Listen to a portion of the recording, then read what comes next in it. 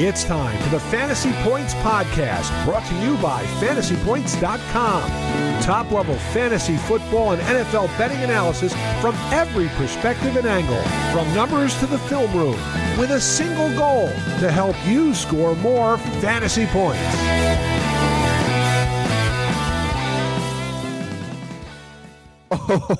Oh, Steve, we are back with another episode of the Take Talk podcast. I'm your host, Brett Whitefield. This is my co-host, Stephen O'Rourke. And Steve, week one is in the books. We are tired, kind of recovered. I got sleep last night for the first time in 2 days. That was nice. Yep. How are you feeling, dude? Yeah, I'm recovered as well. I hit my recovery yesterday. I woke up. My wife and I are trying to get a new routine. She started a new job this week, so I've been trying to get. I like to get up with her, have coffee in the morning. But yesterday, I got up with her about 6 a.m. and then I probably took a 4-hour nap after she walked out the door. And after that, I felt great and had a good night's sleep last night. So we're back. Circadian rhythm is back. We're rolling again. We're feeling good. Nice. Yeah. So Steve and I, along with Chris and the team, we chart every player on every play of every game. I specifically have my hand on literally every play of the week. So I've watched every single. Nobody, I don't know how many people in the world can say they've literally watched every play that happened this week, but I can. So That's nice. I can rest my hat on that. But I'm tired. I'm tired, Steve. So with that said, all the data is on fantasypoints.com. Data.fantasypoints.com is the data suite. It's not too late to get your super duper discounted membership, Steve. It's good. You can do it right now. Yeah, now's the time. Off for this year. Yeah, so all the data's there. There's some really cool stuff. We'll dive into that in a little bit. For now, let's hit some NFL news, Steve. And the really only bit of newsworthy thing is probably Aaron Rodgers tearing his Achilles tendon after 4 plays in a New York Jets uniform.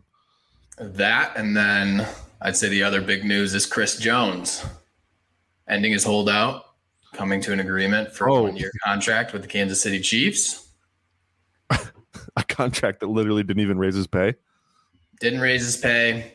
Didn't include a no tag clause, which I thought both were interesting. But, I think Kansas City's probably thrilled to get him back after having struggled a bit to get pressure, stop the run. And, I think he's bringing him back. You'll see a kind of a pretty different Kansas City defense this week. You know the scene in The Hangover where Bradley Cooper, the famous, we effed up, man. Yeah. We messed up. I feel like that was Chris Jones calling his agent this week. Hey, man. Yeah. We messed up. We got to fix this. I can't come back with the same contract though, so we got to do something. And then that's right. So he's back, 1-year deal with it. Just has some incentives. Basically, is all they did. They threw some incentives on there. He can get $6 million more or something. Yeah, I think it's 19.6 million is the base with up to 25 million in total earnings. So yeah, all right. Well, good for Chris. Glad he's back in the Chiefs uniform because that defense is going to be tough without him. But yeah. And then Aaron Rodgers, tragic. I mean, truly. Yeah, it's not fun. It's really too bad because you really wanted to see what a rejuvenated Aaron Rodgers looked like and on a new team, semi-different offense, and all that. It's interesting because before the game, I was talking to a couple of my friends in a group chat, and one of my buddies had posed the question of, who has had it worse as a fan base, the Browns, the Lions, or the Jets? And then promptly that happened. And I was like, I think that the Jets just ran away with it because I mean, it's obvious. It's bias. I thought it was the Jets beforehand, just because I think having the big city, all the lights on you, constantly talked about, that's it. The Browns and the Lions can kind of disappear into the ether at times. And so it's not as talked about. With the Jets, it's more poignant, more conversationally, there as a whole. And I just it's just too bad because you felt like this was going to be a big year for them with their defense and bringing in Aaron Rodgers. And it's too bad. Now they have a lot of pivoting to do. And you hear Zach Wilson, Robert Saleh came out and he said he's a quarterback. It's just, it completely changes the trajectory of what the season looks like for the New York Jets. Yeah, for sure. And that defense is so good. It seems like it's just going to get wasted again. Man, I was really hoping, I'm bummed Saleh came out. I know he had to do something, say Zach Wilson's our guy, whatever. Yeah. I was just really hoping to spend some time talking about potential options. Got a couple names I was going to throw at you: Kirk Cousins and Matthew Stafford and Teddy Bridgewater. Go get some guys, but right. It is what it is. I don't think they're going to do anything like that. Maybe they bring in a vet like a Matt Ryan or a Joe Flacco comes back or something like that, but I can't see them doing something super crazy. Or Tom Brady gets off the couch. Yeah. Don't think Tom wants to play, or rather he probably shouldn't. I don't know. Yeah. Anyways, that's it for news. Let's pivot to our next segment, which is things Steve likes. We're attempting to, connect with the fan base a little bit more. We're going to do a few more of these. Steve, do you have 3 things you like? I do. First thing I like is, Brett, I like my job. I like our job. Oh, I do. And, it's a privilege and a blessing to be able to say that. But, I was going through and doing the work. I think what I officially clocked myself at was working about 30 hours in a 36-hour span. But it's funny because, as we were doing that and as we were going through it, all I could think was, I'm just like, I love this. We're back. This is so exciting. And it was just nice to get back in the groove and just watch football constantly for 30 hours. And, I was just I love doing this. I love it. It doesn't feel it can feel grindy at times, of course, but the overarching theme for myself was damn, I love doing this. Yeah. The second one I like is I like a good happy hour. Oh, yeah. My wife and I found a good one that we've been semi going to, not super frequently, but once a week, once every other week at a brewery nearby. And they've got a great patio. They've got, good beer. And so I like just going to a nice, good happy hour where you can get cheap drinks and enjoy an appetizer or something. And especially now in Michigan where, it's mid 70s, it gets cool toward the end of the day. It's nice to go sit out on a patio and just enjoy the sun without feeling like you're absolutely baking in the heat. And yeah, it's just nice to go and do that and give myself a reason to get out of the house to just go be among other people. And then the last one, and I think this is going to get you, but I like the show Vanderpump Rules. Oh my God, Steve. It is the most it is the guiltiest of guilty pleasures that I've ever had in my life. And I hate myself that I like it, but man, I love it. It's just for whatever reason, I ended up getting into it when I was working in Boston at a bar. I was working, doing bartending and stuff. And I worked with a couple other servers and we would just want to be Tom Sandoval? No, God, no, but no, but Jax Taylor, even worse, arguably. But we would throw it up on the projector because middle of the day, because we had one projector screen and the girls that I worked with would throw it on. And at first I was like, this is stupid. But then, I was like, well, they talk about it a lot. I'd like to be a part of the conversation. I'll dive in. And it's so stupid and they're all miserable people, but boy, are they entertaining and fun to watch. And it's such a guilty pleasure for me. And at first I was embarrassed and now I'm I don't even care that people know I like it because it's just a fun watch to be you know what? If I'm feeling down on myself, I know that I'm a good person because I watch that and I'm I don't think I'd do anything that any of those people do. That's why reality TV exists, by the way. It's to make you feel 100%, better as a human. 100%. Yes. And wow, I have things remotely together because these people are screwed up. Right. Because I'm not that is the only reality TV show I watch. It's not that is it. Other than that, I'm not diving into anything, but yeah, it's a fun watch, and I can kind of zone out and do other stuff while it's in the background and get like a couple of chuckles here and there. You have that in common with Brian Drake, fellow Fantasy Points podcast host. Yeah, he's a big Vanderpump guy, I believe.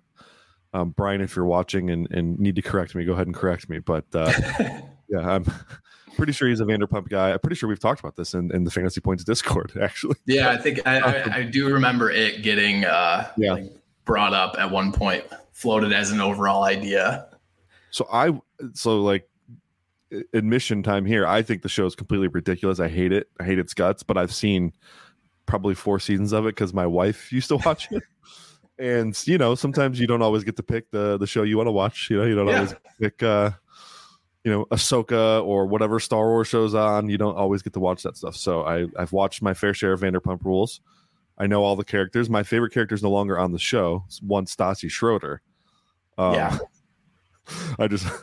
She's so intense, and I just like Stas, but she's gone. So anyway, that's way too much Vanderpump Rules discussion for a football show. So we're done with that. That'll be the end of that forever. Yeah, forever. Let's put that in the locker and lock it. Throw the key away. All right. Thank you for things you like, Steve. It's nice to get to know you better. So let's jump into a new segment we're going to do. It's called "What Did You Think About This?" And sometimes when you're watching football, something happens, you're just like, what the heck was that? And there was a lot of that this week. And sometimes it's good, sometimes it's bad. Let's start right off the top with Justin Fields and the Bears offense. Steve, what did you think about that? I thought that it just made no sense. Overall, I thought like all offseason, we had heard about the leaps and bounds and the steps forward that Justin Fields was taking and this offense was taking. They bring in DJ Moore, all of these, overall good things that you thought were happening. Yeah. And retooled offensive line. Exactly. It all looked like they're progressing forward. People were talking about the Bears being a sneaky pick to like be competitive, but at the end of the day, they playing against the Green Bay Packers. It just looked dysfunctional overall. From top to bottom, it's not just Justin Fields' fault either. He has a lot of fault on him, but just the play calling too. They were not 80-20 Fields to the rest of the situation. But even then, there was some play calling here and there that like it's if you have a quarterback who we know and they have to know that kind of struggles with decision making, struggles with getting the ball out quickly. They ran a lot of plays that didn't benefit him and didn't give him a chance to make easy reads. I didn't think that they, gave him the easy button type plays. And I think that hurt him a lot. But then, when it comes to Justin Fields, he's so indecisive. Indecisive, and it just leads to him holding onto the ball forever. And, there were a lot of opportunities for him to, make a couple plays. While you were watching film, you were throwing clips at us and saying like, why isn't he throwing it here? Why isn't he doing this? His time to throw ended up being a 2.64, which, at baseline, you'd be like, it's not terrible. But when you're watching the film, it was a lot of times where it's like that his time to throw should be like a 2.3. Well, let's put it in perspective too. So like his time to throw was what it was, despite him throwing like screens on 40% of dropbacks. So you take those screens out and look at his time to throw, I bet you it's egregious. Yeah. Just hold the ball forever. And so it's going to be interesting to see how they progress through the year because the offensive line still looked bad. He doesn't have a lot of pocket discipline. You saw that again. Yeah. It's just, you saw him, do the things where he's inviting pressure, basically like a ton of the pressure that is getting onto him. He's kind of putting on himself. And so it's just overall, there's a lot that they're going to have to work on. And, now that we're in season, it's hard to make those changes and make that switch. And I think Justin Fields is really going to be under a microscope for the rest of the season. And the Bears are going to have a lot of if it keeps progressing like this, they're going to have a decision to make come the end of the season. And all of the hope that I had for Justin Fields kind of went out the window, and it just looked rough. And I forget who it was. There was someone on fantasy. I think it was Joe Dolan was like, DJ Moore is the new Allen Robinson. Can we get him a quarterback? Oh, and it's just like, maybe we need to start talking about how Chicago is the place where good receivers go to die, because it looks like they're in the process of doing it again. Yeah, no kidding, man. Yeah, it was rough. I mean, I'm sure some of you by now have seen some of the JT O'Sullivan clips that have gone viral. They're screaming hilarious, and I especially appreciate them because JT was a Justin Fields guy when he was coming out, and I think JT's finally just seeing it. And I understand why people were Justin Fields stands. Like, the physical tools were insane. Absolutely, like, if you can make this work, you have a one-of-one type of player. The other stuff on tape coming out of college is just too much for me. I just couldn't get past the processing issues, the offense he played in, him locking on to his first read. I couldn't get past, it was so prevalent, and he fell apart in some big moments a few times where I couldn't get past it. So I was a little lower on Fields than consensus. I still had a first round grade on him and everything like that. You gotta take a chance on a guy that talented. So absolutely. But now a guy like JT O'Sullivan, who, he's probably the best QB analyst out. I mean, Dan Orlovsky's too mainstream at this point. Like, he's dumbed down his content quite a bit. He's gone corporate.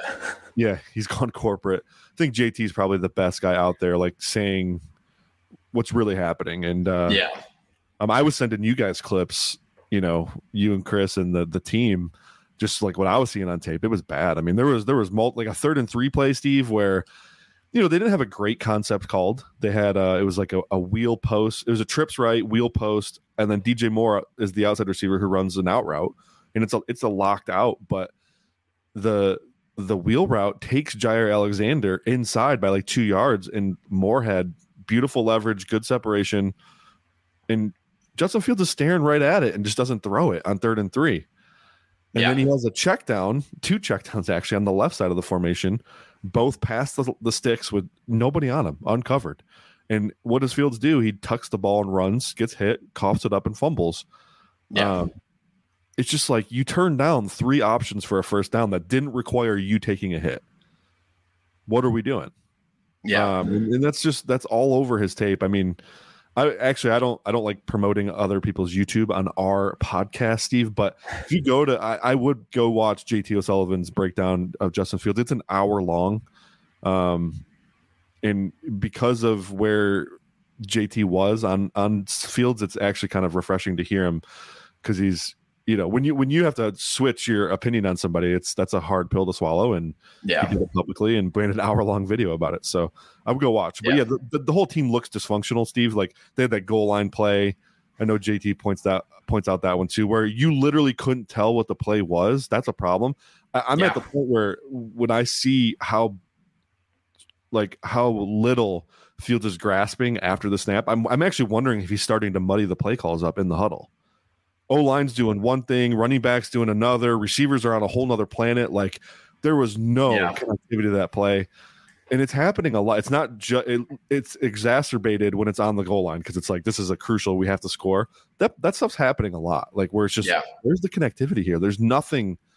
The pass pro plan's all messed up. Like, somebody's wrong all the time. Yeah. And I don't think Luke Getsy and his staff, it's not possible they're that bad. I think they're bad. No. I think they've created this culture of dysfunction for sure, but it's not possible that they're calling these or designing these plays this way, to me. Yeah. That's just how I feel. So somebody's got to, like, get a hold of that organization and shake them. Yeah. Like, what are you doing? Come on. But yeah, with Fields, it's just the overall, like, lack of anticipation. What I saw from Fields is like what I see when, like, I'm watching people play Madden. And what I mean by that is that Fields doesn't throw to a guy before he's open. He seems to need to wait to see the guy come open before he can throw it. Yeah. And by that time in the NFL, it's too late. If you are waiting to see the guy open, it's too late. And that's what it feels like Fields is doing, is that he has to see the space where the guy is open. And by that time, like, the coverage is closing in most cases, and zone guys are making their reads, and they're able to jump balls and, force interceptions, forcing completions.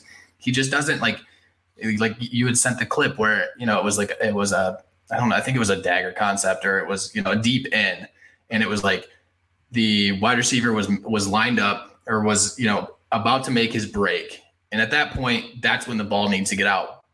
But he waits until the guy then makes his cut. He looks open, then makes the throw, incomplete pass, or I think he rushed, or he scrambled, one of the two. And it was just like, that's the lack of, like you said, processing and anticipation that he hasn't seemed to grasp since he's come into the NFL. And it's such a detriment overall. And that's the stuff that gets quarterbacks run out of the league, unfortunately. Well, yeah, and on a play like that, and the reason it's so concerning too, it's not like we're asking him, hey, your first read wasn't there, your second read wasn't there, let's get to a third read and deliver the ball in time. No, this was the intent of the play on that dagger concept you're talking about. The intent of the play is to hit that dig. That's what the play is literally set up for that. Yeah. And it was open. It was literally as wide open as you're going to get in the NFL. And he just stares at it and doesn't throw it. It's so mind-blowingly weird. And that's the part that's concerning. It's like, if you're not understanding the intent of the play, the actual concept and what you're trying to do, how are you ever going to build that anticipation up to where you don't have to, like, he's never going to be able to throw anticipatory. Like, that's going to be crazy. I mean, I don't know. That's bad news there. All right, let's move on to another quarterback who really struggled, dude. What did you think of Josh Allen and the Bills offense? Woo, that was rough. I think my Super Bowl pick might be in danger. I like it, coming into the season, I think we all made a lot of exceptions for the way that Josh Allen played towards the end of last season. And, it was a lot of, his arm was injured and the elbow's not right.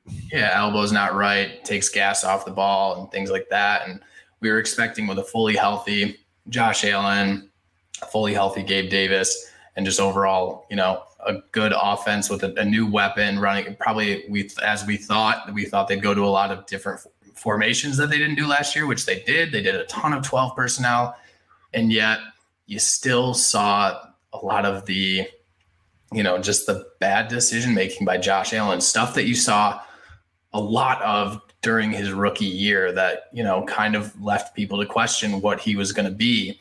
And it just, they're going to win games, and they're still going to be a good team. And Josh Allen probably will still have a good statistical year, but it's the teams like the Jets that have a defense that they have, where it just makes you question what the ceiling of this team is now if Josh Allen can't get some of this stuff figured out. Yeah. Oh man. I mean, he did this. So Josh Allen now has had these stretches. He had one in 2021 down the stretch where he was bad too. Yep. Did it again last year. This past game looked so much like rookie season Josh Allen or college Josh Allen. I'm just a little concerned, but I mean, he had the third highest turnover worthy throw rate of the week. He was at 9.8%. Wow. He had bad luck then, because he had threw 3 picks. Yeah. He was behind Josh Dobbs and Ryan Tannehill. Ryan Tannehill looked lost. Yeah. But it just with Josh Allen, those are the things we thought he had worked through. Those bad decision making, getting out of the pocket and trying to just throw an FU ball up, and the YOLO ball's got to stop. It's 100%. And just he sometimes, I think he just, he knows he has a cannon. He knows what he has at the end of off his shoulder. He knows he has a rocket of an arm, and it's like it's not a fix-all thing. You can't just fire it through a guy's face and it phases through and gets the receiver. And that sometimes it feels like that's what he thinks he can do, is he thinks he can fit it into these windows that aren't there, but he thinks are there because of, his abilities that he has. Yeah. He plays hero ball. Like, he's the definition of hero ball. There is such thing as almost being too confident as a quarterback. Like, you want your quarterback to be confident and playing like he knows he's the man. Like, it might be too much with Josh where he just is like, I can do whatever I want. I'm indestructible. No one can, no one can stop me. I'm the dude. And then he does things like that. So it's just, he sometimes plays like he's down by 21 when they're winning. It's like, you don't have to hit every deep. It's okay to hit some checkdowns. It's okay to, even just throw the ball away. That's something that I'd love to see Josh Allen do. Is you don't see what you like, just throw it away, get it out of there. Especially against that defense. That defense is very good. They're so good. What's the issue? Be patient. So good. They were down their starting quarterback. No reason to force the ball like Josh Allen did in that game. So no, if anything, all you had to do was just maintain possession, work the ball down the field, and trust that your defense is going to get the stops that you need. And outside of Josh Allen putting the defense in some sticky situations with those interceptions, the defense played really well. They really throttled down that Jets offense outside of a couple big splash plays by Breece Hall. They really had that Jets offense in shambles, and if not for some poor decisions by Josh Allen, they probably would have held that team to 3 points. For sure. That's where it's like, sometimes, hey, you don't have to put up 400 yards passing every week. You can throttle it down and just, play ball control because your offense is good and your defense is better than their offense. 100%. All right, let's go to the Tennessee Titans game. I want to hear what you think about Mike Vrabel kicking a field goal on 4th and 6 from the Saints 11 with 2 minutes left in the game. Let's just for some backstory here. The Tennessee Titans were down by 4 points to have the ball on the New Orleans 11. And they kicked a field goal on 4th and 6. Furthermore, on 3rd and 12, they called a concept short of the sticks. Yeah. So I believe it was either like a little slant or a little short, shallow in to DeAndre Hopkins for 6 yards. That was the first read. So they hit the first read for 6 yards. Usually when you call a play like that, Steve, it's because you've already told yourself, I'm going for it. We don't need 6 yards from the 17 to kick a field goal. You need to. I don't know. I'm curious to hear what you think, but I was offended by this. Mike Vrabel's inability to, like, I think he's a great coach and he's really good at adjustments. The one adjustment he seems to fail to make is his aggressiveness on 4th down. Yeah. And it's cost him so many games. It's unbelievable. They should have won this game. Yeah. They had 3 timeouts and a 2-minute warning. The problem is if New Orleans gets a couple first downs, the game's over. Whether you go for it and lose that 4th down or whether you kick the field goal, because they're still down a point. They still need more points. Right. You're on the 11-yard line. You might not get closer than that to score a game-winning touchdown. If you score there, you go up 3 and you're insulated. Now New Orleans has 3 timeouts, probably not a 2-minute warning. But if you hold them to 3, you go into overtime. I don't understand the decision-making there from Vrabel. What do you think? Yeah, I'm, as you've been talking through it and as I was watching the game, I, tried to make sense of it in my head and I can't get there because every defense of the decision is like contradictory to making the decision. Because let's say you want to argue, well, their defense was playing well and they think they could get a stop. Then go for it and you turn it over on downs. They're on the 11-yard line. That's better field position than if you kick a field goal and kick off and all that. If you like you said, running a concept short of the sticks on 3rd down, all right, fine. You're playing for 2 downs, no, and then they don't. It's just that, like, I honestly don't know how you get to the decision to kick a field goal. There's no defense of it in that situation. Yes, your defense was playing well, but that's okay. Great. Let them, turn the ball over on downs. It happens.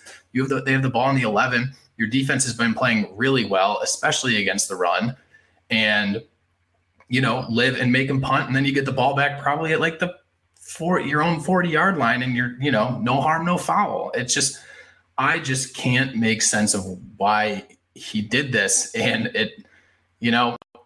is it too much? Because I think sometimes Belichick struggles with those decisions as well. It's just not as glaring because he's done so well. And I wonder if it's just that mindset, that system that kind of is just embedded in his brain. But I cannot fathom how you come to the decision to kick that field goal. It just, there's no reason for it. Everything that, everything that was there for you, works better if you go for it. Like every single situation plays out better if you go for it than you do kicking the field goal. Because arguably, and there's however you feel about momentum and all of that, but you can confidently say that, if you kick the field goal and kick it off, I think the offense is feeling better than if you go for it and don't get it and they're backed up on their own 11-yard line, or even if you get it up a couple of yards and get it short, they're on the 7-yard line. That's a more stressful situation for the offense.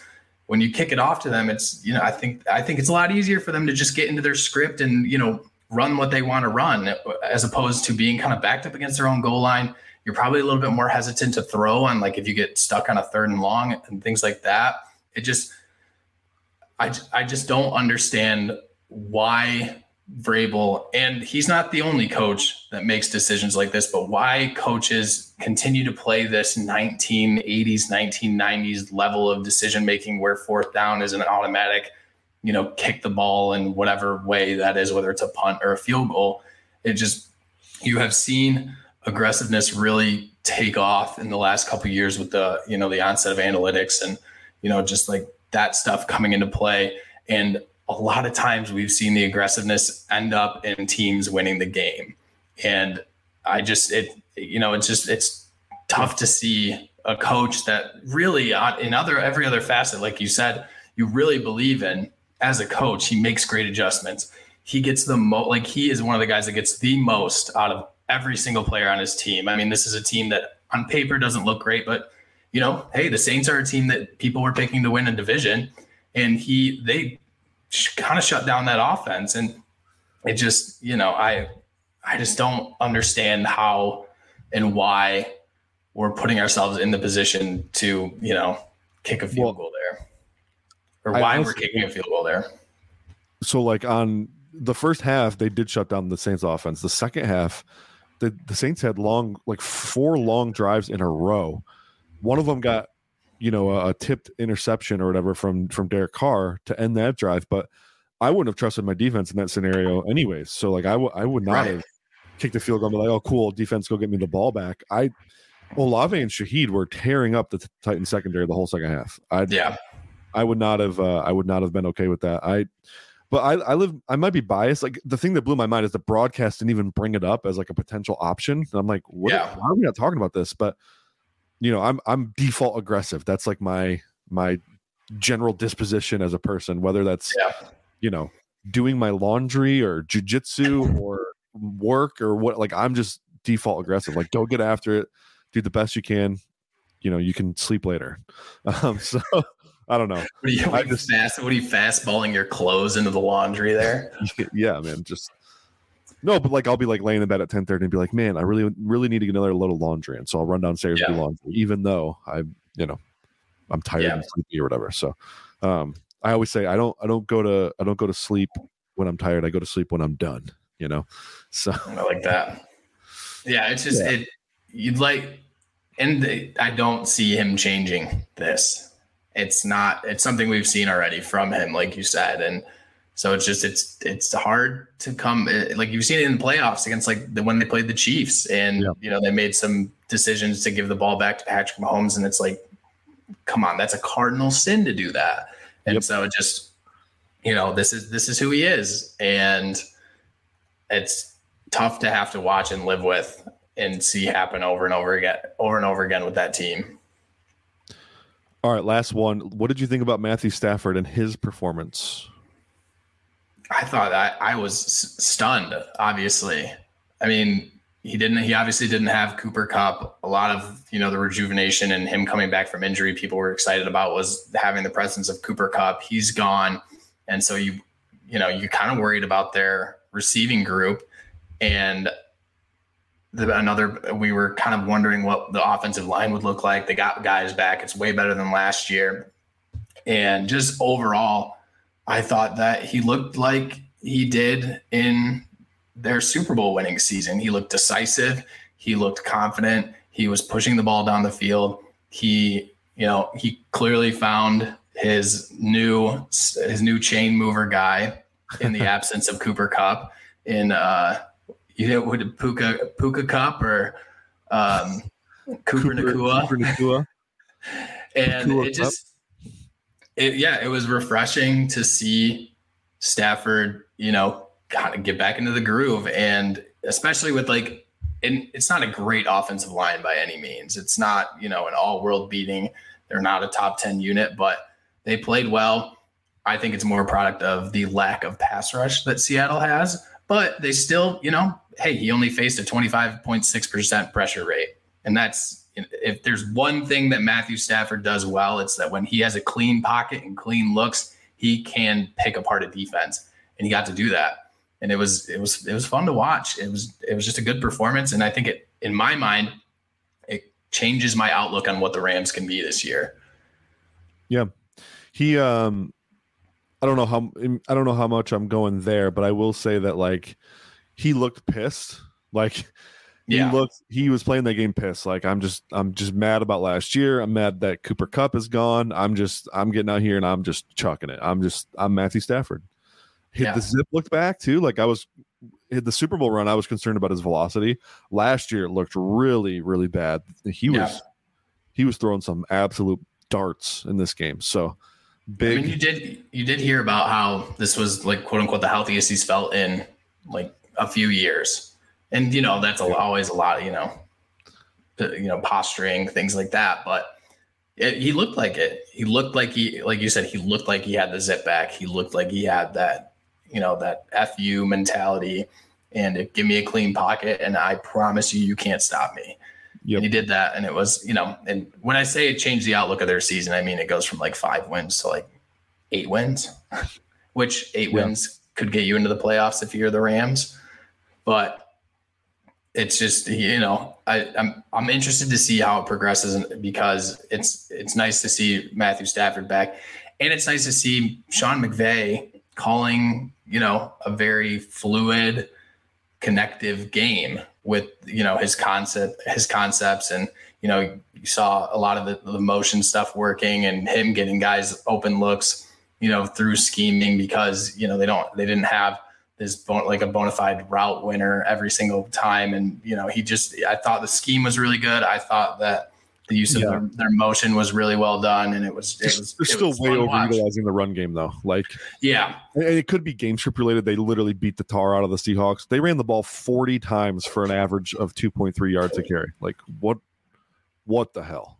Come on, let's stop at that. But I think they ran I did the passing concepts they ran.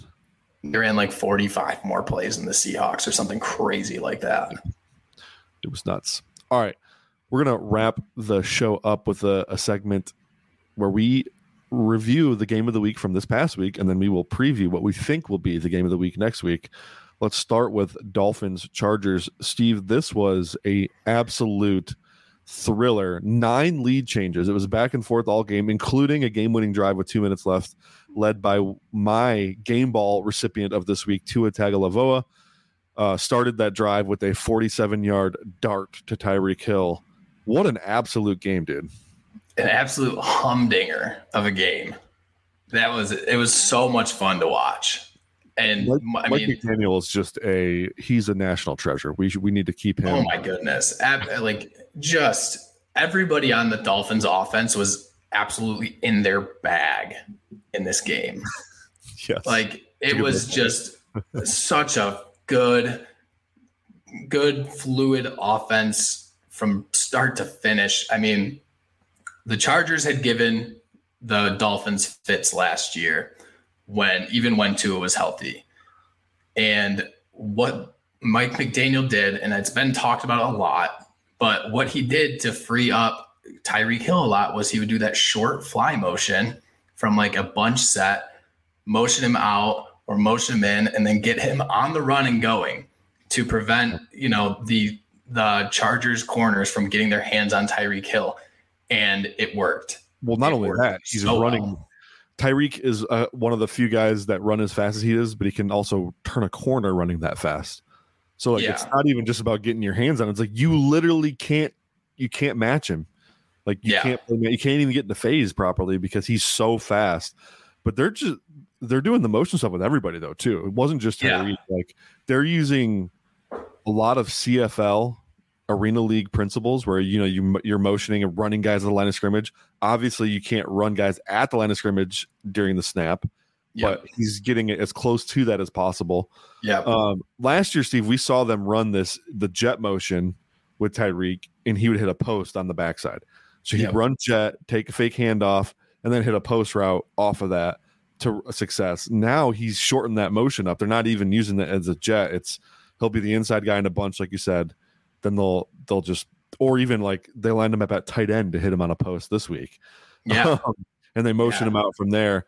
It's so hard to stop, but they're running RPOs with these crazy motions now. All these zone inserts they're doing too, and the like run game and run fake type stuff. Dude, it is so pristine. The defense has, I don't know what you do against them. I really don't. Like if Tua's going to play like that, by the way, Tua played out of his mind. Like that was his best game as a pro by far. Oh yeah. Dude, that was. Oh, did you see some of the data points I threw out in my article about Tua? Yes, it was absurd. For the listeners that didn't get a chance to read it, head over to fantasypoints.com. Check out Brett Whitefield's Game Ball of the Week. That's a weekly segment or a weekly article that will be up every Tuesday on Fantasy Points. But he led all QBs with 7 hero throws. For those of you who don't know what a hero throw is, those are the throws most. Highest degree of difficulty, spectacular level variety that either beat coverage themselves or maximize the result of a big play. He had 7 of those. Most QBs, like I would say elite QBs, get 2 or 3 a week. He had 7. He led all QBs in accurate ball percentage at 71.9%, despite also leading the league in ADOT. He was pushing the ball downfield 12.4 yards of air yards per attempt, which is crazy. He had 123 yards when on the move. And that was big for me, Steve, because Tua, out of structure, he's been scary so far in his career. He takes a lot of unnecessary hits, doesn't process things super cleanly, a little indecisive when he gets out on the move, puts the ball in harm's way. Was not doing that at all this week. He was decisive. He created with his legs. He created 6 first downs on, when he got off his spot, whether that was a design rollout or he was scrambling. He had a passer rating of 145.8 on 24 dropbacks against middle of the field open looks. 145.8. That is insane. And the reason that's so crazy moving forward and why it paints a really good picture of what's to come this season, nobody's playing single high against the Dolphins. No. When you have Tyreek Hill and Jalen Waddle. No. He's going to get middle of the field open looks on dang near every snap moving forward. And this is what you can do. This is what he showed you what he's capable of. So Tua is the dude. I really think this game was a turning point in the Dolphins franchise. Yeah, when you have a plus 15.6% differential between your hero throw rate and your turnover worthy throw rate, I think that's going to be a successful day. He led the NFL this week in hero throw rate, but he also led the NFL in turnover worthy throw rate with only 2.2%. And so just the overall processing and, like we said, the way Mike McDaniel was getting his guys open, it was just like a ton of crossers, putting the defense in conflict, and just the Chargers secondary didn't know what to do. They had no answer. Arguably egregious what happened on that last drive for Miami, that Tyreek Hill got deep on just a go ball like that. It was a perfect throw, but I thought that throw was ridiculous. It was nuts, but I was groaning that they let that happen. It'll be interesting to see. The offensive line still looked a little bit shoddy at times, and that brings in concern for Tua. Teams that can generate more pressure than the Chargers did. But the Chargers were playing on their heels for the entire game. They didn't know what to do, and it was fantastic play calling by McDaniel. And like you said, if Tua plays like this all year, I mean, Tyreek's probably going to set the record for receiving yards in the season. Yes. He's on pace for 3,000 something right now. So, yeah. And then it'd be like what, 3,400, 3,500. And then on the flip side, for the Chargers, you saw some encouraging things from their offense, but at the same time, I'm interested to watch Justin Herbert because the rest of the season, because maybe we were wrong.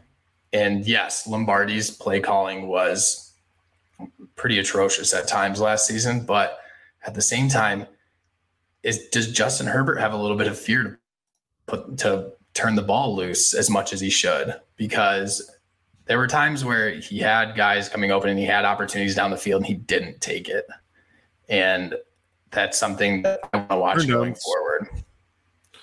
Yeah, Herbert had a lot similar to Justin Fields. He had a lot of turndowns in this game. Guys running open. Yeah. His ADOT was only 7.5, I think, which middle of the league, if I remember right. I mean, that's, I guess, better, but it's not really what you expected. Austin Eckler still targeted. 5 is fine. I can live with 5. I can live with 5 targets. Yeah. But even some of the stuff Keenan Allen was doing was short part of the field. Mike Williams working out of the slot a lot this game. They were hitting him in the short parts of the field.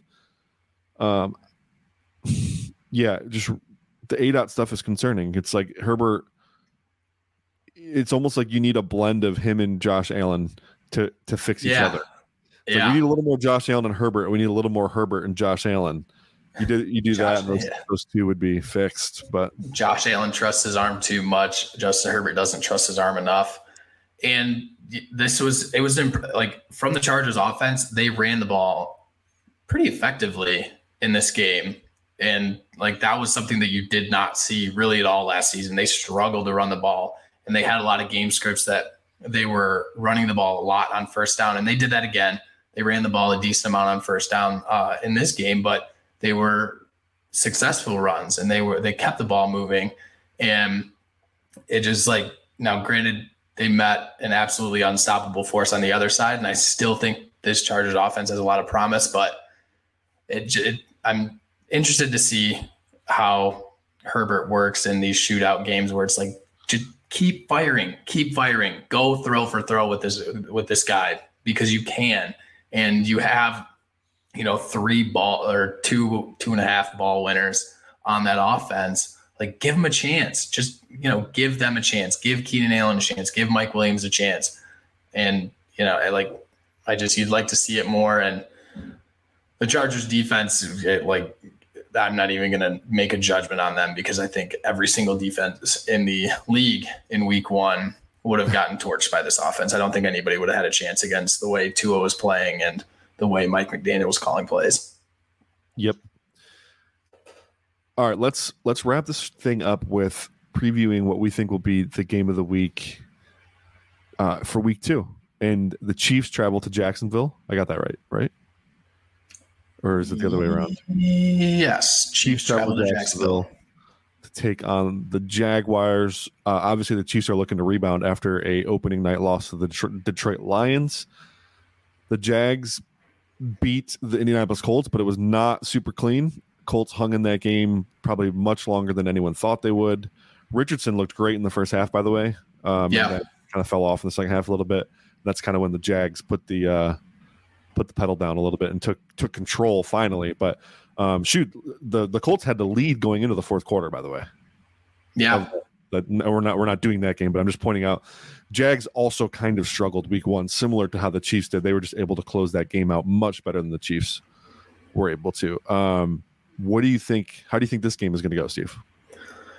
Well, we're going to see a completely different Chiefs team. Chris Jones is back. I'd like to assume that Kelsey's probably going to come back. He was close to playing last Thursday. Now he's got a long rest up until Sunday. So I'd like to believe he's back. So that offense should be a little bit more functional. Patrick Mahomes should play a little bit better and have a guy that can actually catch the ball consistently. On the flip side, the Jaguars, man, Trevor Lawrence is coming alive. He made a lot of really fantastic throws throughout that game. And I think this could be a somewhat murky game. I think this could be it comes down to who can make the more, decisive, confident throws in tough moments. Overall, the Jaguars defense, I thought their pressure was a lot better in the game compared to how they were doing last year. I thought that was a big issue with them last year, is their ability to generate pressure. I think the Chiefs end up winning this game, but I think it could come down to who has the ball last. I think that Mahomes will be more confident. I don't anticipate, the Chiefs to drop as many passes as they did last week coming into this week. And so I think you'll see a more explosive offense from the Chiefs, especially bringing Kelsey back. And it's an exciting game. It's a rematch of the AFC divisional round last year. That was a good game. The Jaguars had a chance in that game to pull it out, and they didn't. I think this is a potential playoff matchup. It's a potential playoff preview. And, I think this is a big test for Trevor Lawrence against a defense that is decent. They don't have an amazing secondary. With Chris Jones coming back, they'll have a little bit better pass rush, but he's going to have his chances to take advantage of that defense. And I'm excited to watch to see if he takes advantage of those opportunities, especially with the way he was working with Calvin Ridley. Though that connection looks great. It looked at that is in mid-season form for those two. Yeah, for sure. I thought Lawrence had his moments for sure in this opening week game. I thought he definitely had he had a one wicked throw that was just ridiculous down the left sideline, out of structure as well. But for the most part, he was really up and down. I thought he had his moments for sure, but he could have played better. He missed some throws. He had the pick. I thought he took a really unnecessary sack at one point in this game. Honestly, I felt like their week one games really resembled each other, the Chiefs and the Jags, where the Jags really didn't play to their potential. Same with the Chiefs. I'm really curious to see how this goes. I think the Jags might struggle to move the ball a little bit. If they can run the ball and control the line of scrimmage, they have a chance to win this game. I'm probably picking the Chiefs, though. I think Mahomes comes back with fury. Also, a lot of people have asked me specifically, what do the Chiefs do at wide receiver? I think the answer is on the roster already, and I think it's Rashee Rice. Yeah. Rashee looked great all preseason. He was a big draft crush of mine. He looked good against the Lions. He had 3 catches, 29 yards. He had an end around there. He looks fast and explosive, good route runner, way more disciplined in what he's doing than I would say Kadarius Toney or Sky Moore at this point. If I were the Chiefs, I'd push all my chips onto his lap and just roll with him as the main guy. I thought MVS, he didn't have a great stat line against the Lions, but he played really well in that game. Yeah. And I don't know if you've noticed, Steve, but he's running a lot more intermediate type routes, short and intermediate. Yeah. I think he's actually developed a little bit. They're getting a little bit out of him that he's never shown before, and that's good for them because he's explosive. Yeah. Hands have always been an issue, but if the problem with him is he's kind of a tell before. He's your deep route guy. Most of what he does is run clear outs or actual deep concepts where he's getting targeted. Now, if you can start to use him a little bit in the short game, intermediate, you force corners to be a little more disciplined, a little more. They have to stay honest, and that's going to be big for that offense too, especially when Kelsey comes back. So, yeah, but I'm thinking the Chiefs here.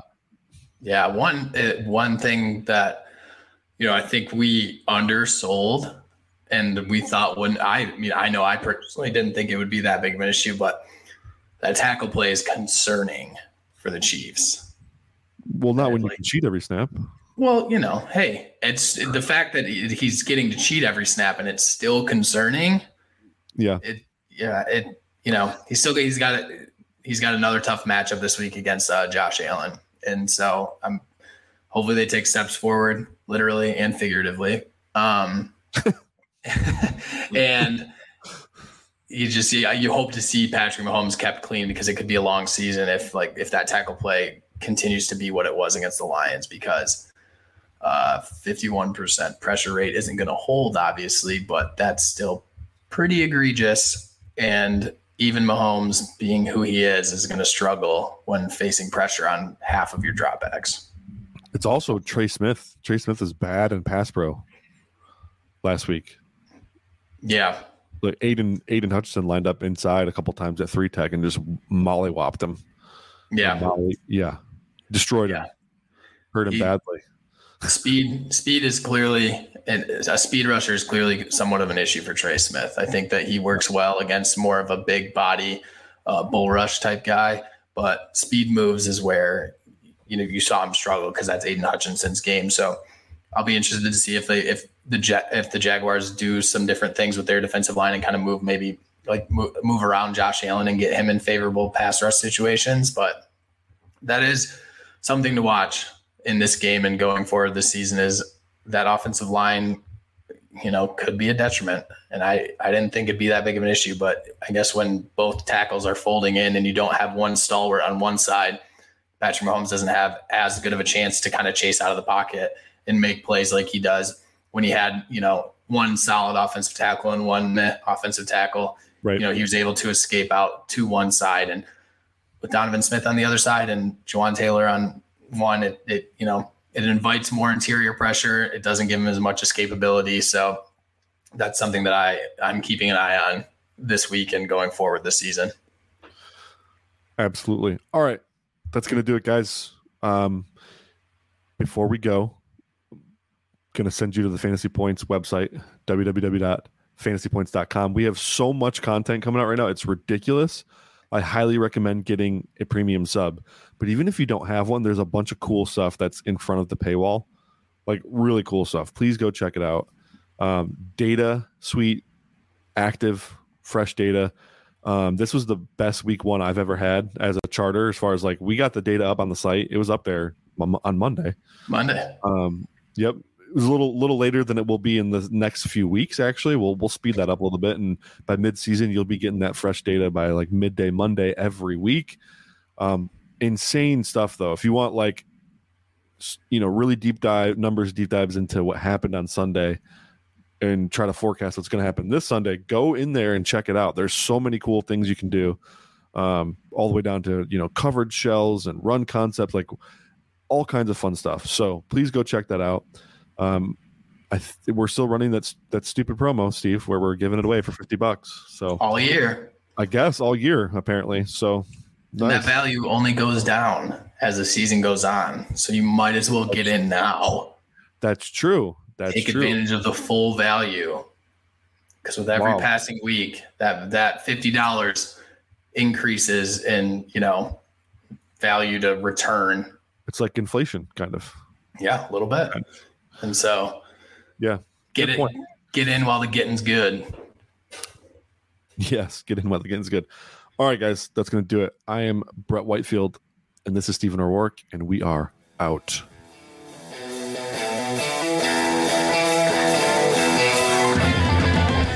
Thanks for tuning in to this edition of the Fantasy Points Podcast. Remember to subscribe, rate, and review on your favorite platform.